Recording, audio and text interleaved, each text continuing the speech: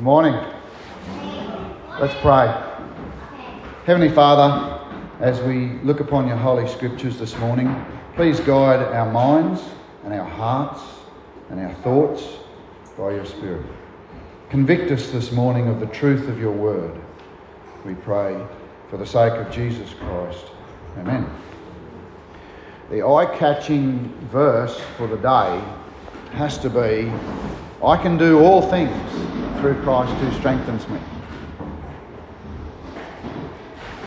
What a remarkable statement for the Apostle Paul to make. All things.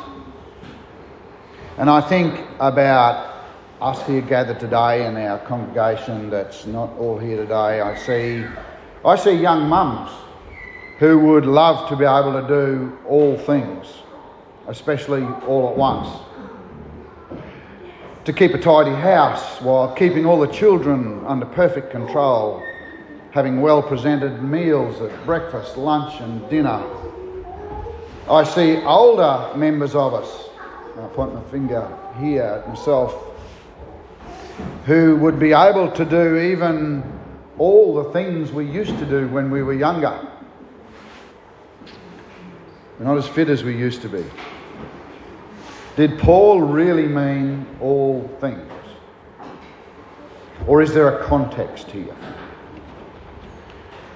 Surely if Paul had meant only some things, he would have said so. Surely he would have, I can do some things through Christ who strengthens me. Answer, yes, but there is definitely context. I'll tell you what it doesn't mean. Paul is talking about being content in every situation that he finds himself. I can do all things does not mean Paul controls his circumstances in which he lives. He doesn't, by faith, bring about a certain path in life or a certain outcome to what he's facing. He doesn't, by faith, become the most successful tent maker in the region, or even bring about a sweet deal with his buyers and suppliers. I can do all things does not mean I will be prosperous or I will be healthy. All things doesn't mean that Paul takes the lows out of life and only keeps the highs. Paul says, I know how to be brought low and I know how to abound. Oh, that's not the all things I was thinking about. Sometimes God brings us down for our own good and for the good of the gospel. Of course, you know Paul was writing this from prison, yeah? Now that's got to be a low point for a travelling evangelist. No congregation and no transport. Just 4 walls. Lock him up and don't let him talk to anyone. You can imagine Paul loudly proclaiming in the prison walls, I can do all things through Christ who strengthens me. And the jailer sitting there listening, going, mate, you can't even eat unless I give you some food.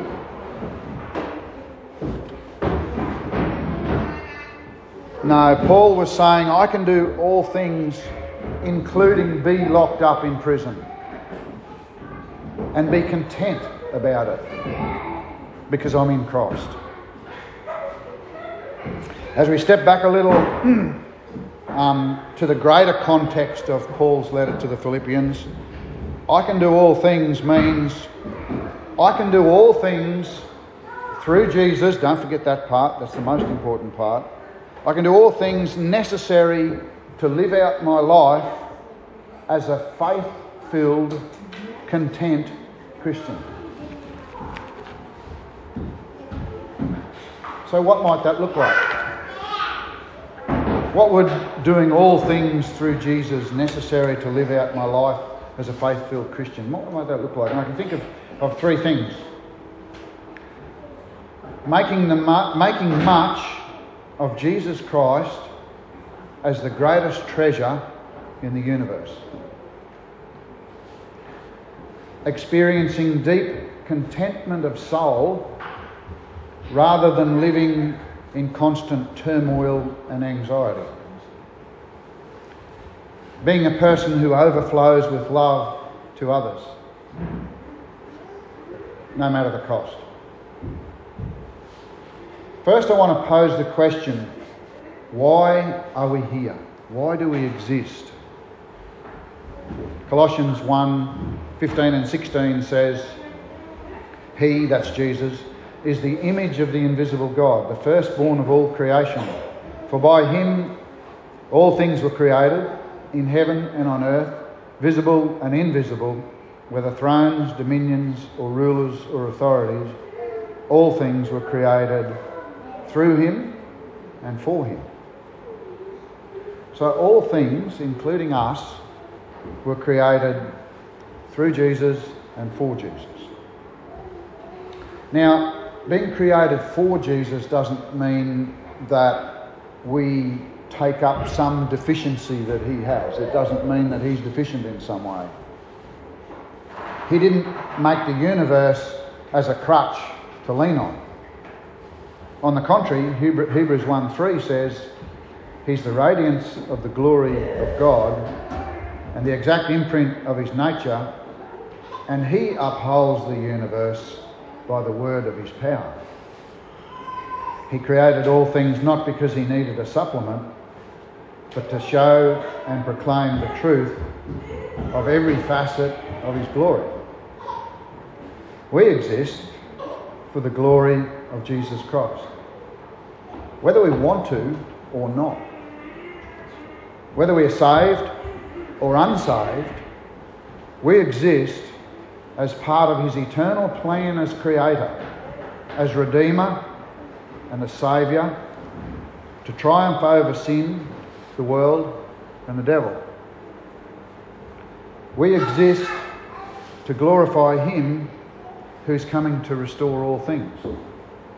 For believers, for unbelievers, they will be used to show Christ's glory through his perfect justice and judgment as they are punished in hell. But for believers, and this is very good news, we will be used to show his mercy and grace because we trusted Jesus, who was punished in God's perfect justice and judgment. And we will be given the costly but free to us gift of eternal life. Either way, to magnify Christ is why we exist.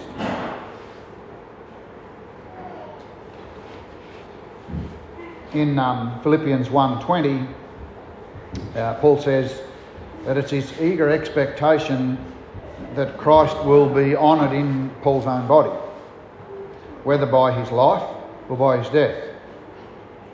So, more than just our mere existence, but in our day-to-day functional lives as Christians, we expect to honour and to magnify Christ. It's part of God's plan. It's what we're made for. And I'd like to suggest, in fact, I'm fully convinced that there's no other pursuit in life that can give you deep contentment of soul than to magnify the Lord. So today, in Philippians 4:11 and 13, Paul says that he's learned in whatever situation that he's in to be content. I know how to be brought low, and I know how to abound.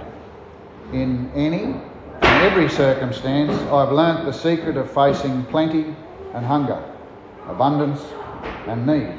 I can do all things through him who strengthens me. So whether Paul is in need or in abundance, he's content. Paul received a gift from the Philippians, but the gift was not the essence of his contentment. He would have been content, he says, even if they didn't give him a gift. You know, you might say, abundance isn't the problem for me, it's the lack of it.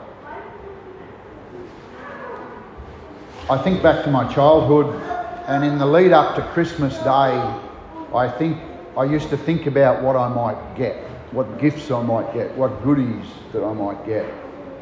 And you know, The joy of Christmas for children can last different lengths of time through the day, can't it?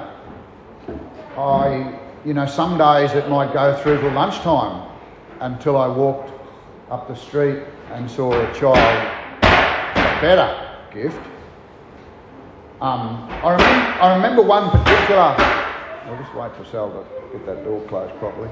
I remember one particular Christmas when, in my little bag at the end of my bed, there was this lovely model balsa wood boat that I had to assemble. Now, by the time Mum and Dad woke up that morning, I'd smashed that boat in frustration. I'd been trying to put together, and Dad comes out and he was like almost in tears. He was like, because he had this idea that we were going to do this on Christmas morning together, you know. He said, "Why didn't you come and ask me for help?" And stupid thing, it wouldn't work. I don't want to do it. My point is that when we seek contentment from things, it doesn't last. It evaporates. There is a secret, Paul says, to facing abundance and plenty. You wouldn't think so, would you? In the middle of the drought, I'd cry out, "Bless me, Lord, for some rain and some money." It won't be a problem, honest Lord, it won't be a problem. Like, just send them rain and I'll deal with it, it'll be okay. But there's actually a great danger in having plenty. When we have plenty, our priorities change. Most people I know, and myself included, when they got their first paycheck, what did? We went out and we bought a big bag of lollies and chocolates. Maybe not everyone. I can see a few faces around the room. Probably bought something different. Maybe a bag of makeup, whatever it was. And there's nothing wrong with that. But very subtly, my focus became a little bit more on myself, and it became a little bit less on God, just a little bit. And self-indulgence also goes with self-reliance, which is actually the opposite of faith. And faith says, "God, I need you for everything, including life itself." But when we have an abundance, we begin to think, and we don't need to trust God. We've got enough money in the bank. We've got enough stuff. Then we start to begin to think, and I did that. I worked hard for that, and I made that happen. I'm pretty good. Soon arrogance and self-righteousness and pride set in. We look to things as a basis of contentment and not to God. It's basically idolatry. Now, the answer is not to be hungry and needy, although sometimes we wish it on our kids just to teach them a lesson. But being in need poses the exact same problems. The temptation is to say, if only I had more money or whatever, all my troubles would be over and I'll be content. The contentment that Paul speaks of is not a gladness based on pleasant human experiences. It's a gladness that's grounded in Christ. In fact, Philippians 3:7 and 8 says, "But whatever gain I had, I count as loss for the sake of Christ. Indeed, I count everything as loss because of the surpassing worth of knowing Jesus Christ my Lord. For his sake, I've suffered the loss of all things, but count them as rubbish, in order that I may gain Christ." So neither things nor the lack of things can be the source of contentment in Christ. They are to be considered loss because the surpassing worth is knowing Jesus Christ our Lord. Can I just pause for a second here?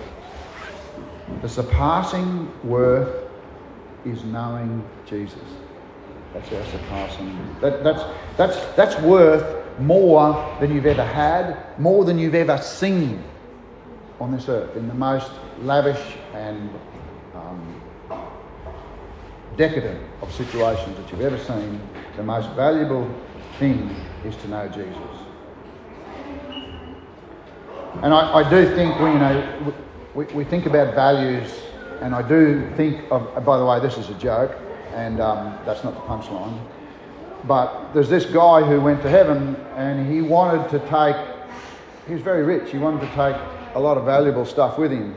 And so God did this deal, this is a made up story obviously, God did this deal and said, well, you can just take one thing. And so away he went and he got this wheelbarrow and he brought up all these gold bars. You know the story, some of you. And St. Peter stands at the gate and goes, you can't come in with gold bars. He said, no, I've done the deal, go check. He goes, checks, and he goes, no, you're right. He said, but I've got one question for you. Like, why on earth would you bring street pavers?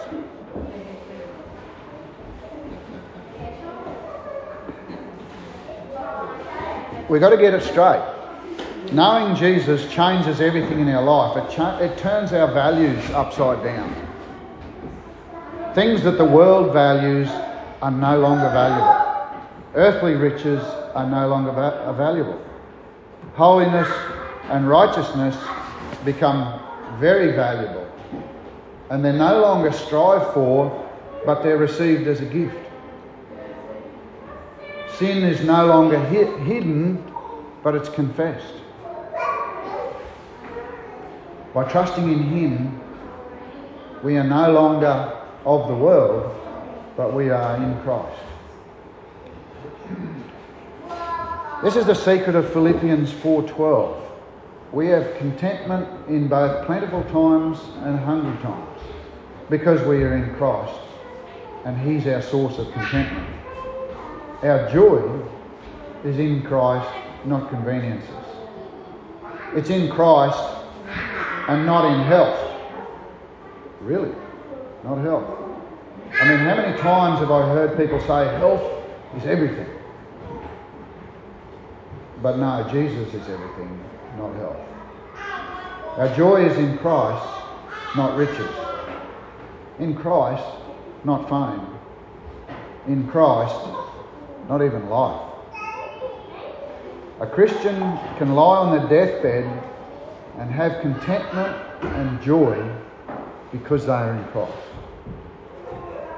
The highest honour that can be bestowed on anyone is to be a friend of Jesus. So, the verse, I can do all things through Christ who strengthens me, includes being brought low and going without. Whatever God has in store for us in His sovereign plan, we can do through Christ. God often puts difficult situations for our own good. It's mostly not what we would have chosen for ourselves. But later, with the benefit of hindsight, we would say, I wouldn't have it any other way. Sal and I prayed for some years wanting God to bless us with kids. The waiting was awful. It was agonising. When finally the gifts arrived, I mean, maybe somehow we thought it was because we got all our ducks in a row. But years later, I could see that God's timing was perfect. And now I would say I would never change the timing of that. For a whole bunch of reasons. But the big thing was that God drew us deeper and deeper into Himself during that time. And He strengthened us. I was listening to a podcast from Tim Keller this week, and he said something really jarring. He said, often the worst thing that God could do for us is to answer our prayers the way that we want them. You know, we think we've got the best, we know what's best for us, but really we have no idea. But God, in His sovereign plan, answers when and how He pleases. And He gives us the strength to wait and endure whatever it is. Whatever it needs to be that will glorify Him and guide us to live that faith-filled Christian life. I can do all things through Him who strengthens me because I trust Him and He strengthens me. Faith's the only thing that's required to have a relationship with God. Faith, or simply trust in God, is how we're saved. It's by that same faith that we walk with him. From the moment that we truly believe, God's Holy Spirit enters us and stays with us, guiding us, comforting us, reminding us of the love the Father has for us, that he should send his only Son to die for our sins. God is more interested in developing our character than any plan that we might make for ourselves. Now, you might have noticed that I'm working backwards through this passage this morning, but at the beginning, in verses 8 and 9, it says, "Finally, brothers, whatever's true, whatever is honourable, whatever is just, whatever is pure, whatever is lovely, whatever is commendable, if there's any excellence, if there's anything worthy of praise, think about these things. What you have learned and received and heard and seen in me, practice these things, and the God of peace will be with you." These are the things that the mind of a faith-filled Christian thinks about: truth, holiness, purity, justice, and loveliness. We think about these things because that is what God is like. And as we think about these things and we practice these things, we have this promise that the God of peace will be with us. And Paul says we do 4 things. We learn, we receive, we hear, and we see the way of Christ through others. That's why we gather here today.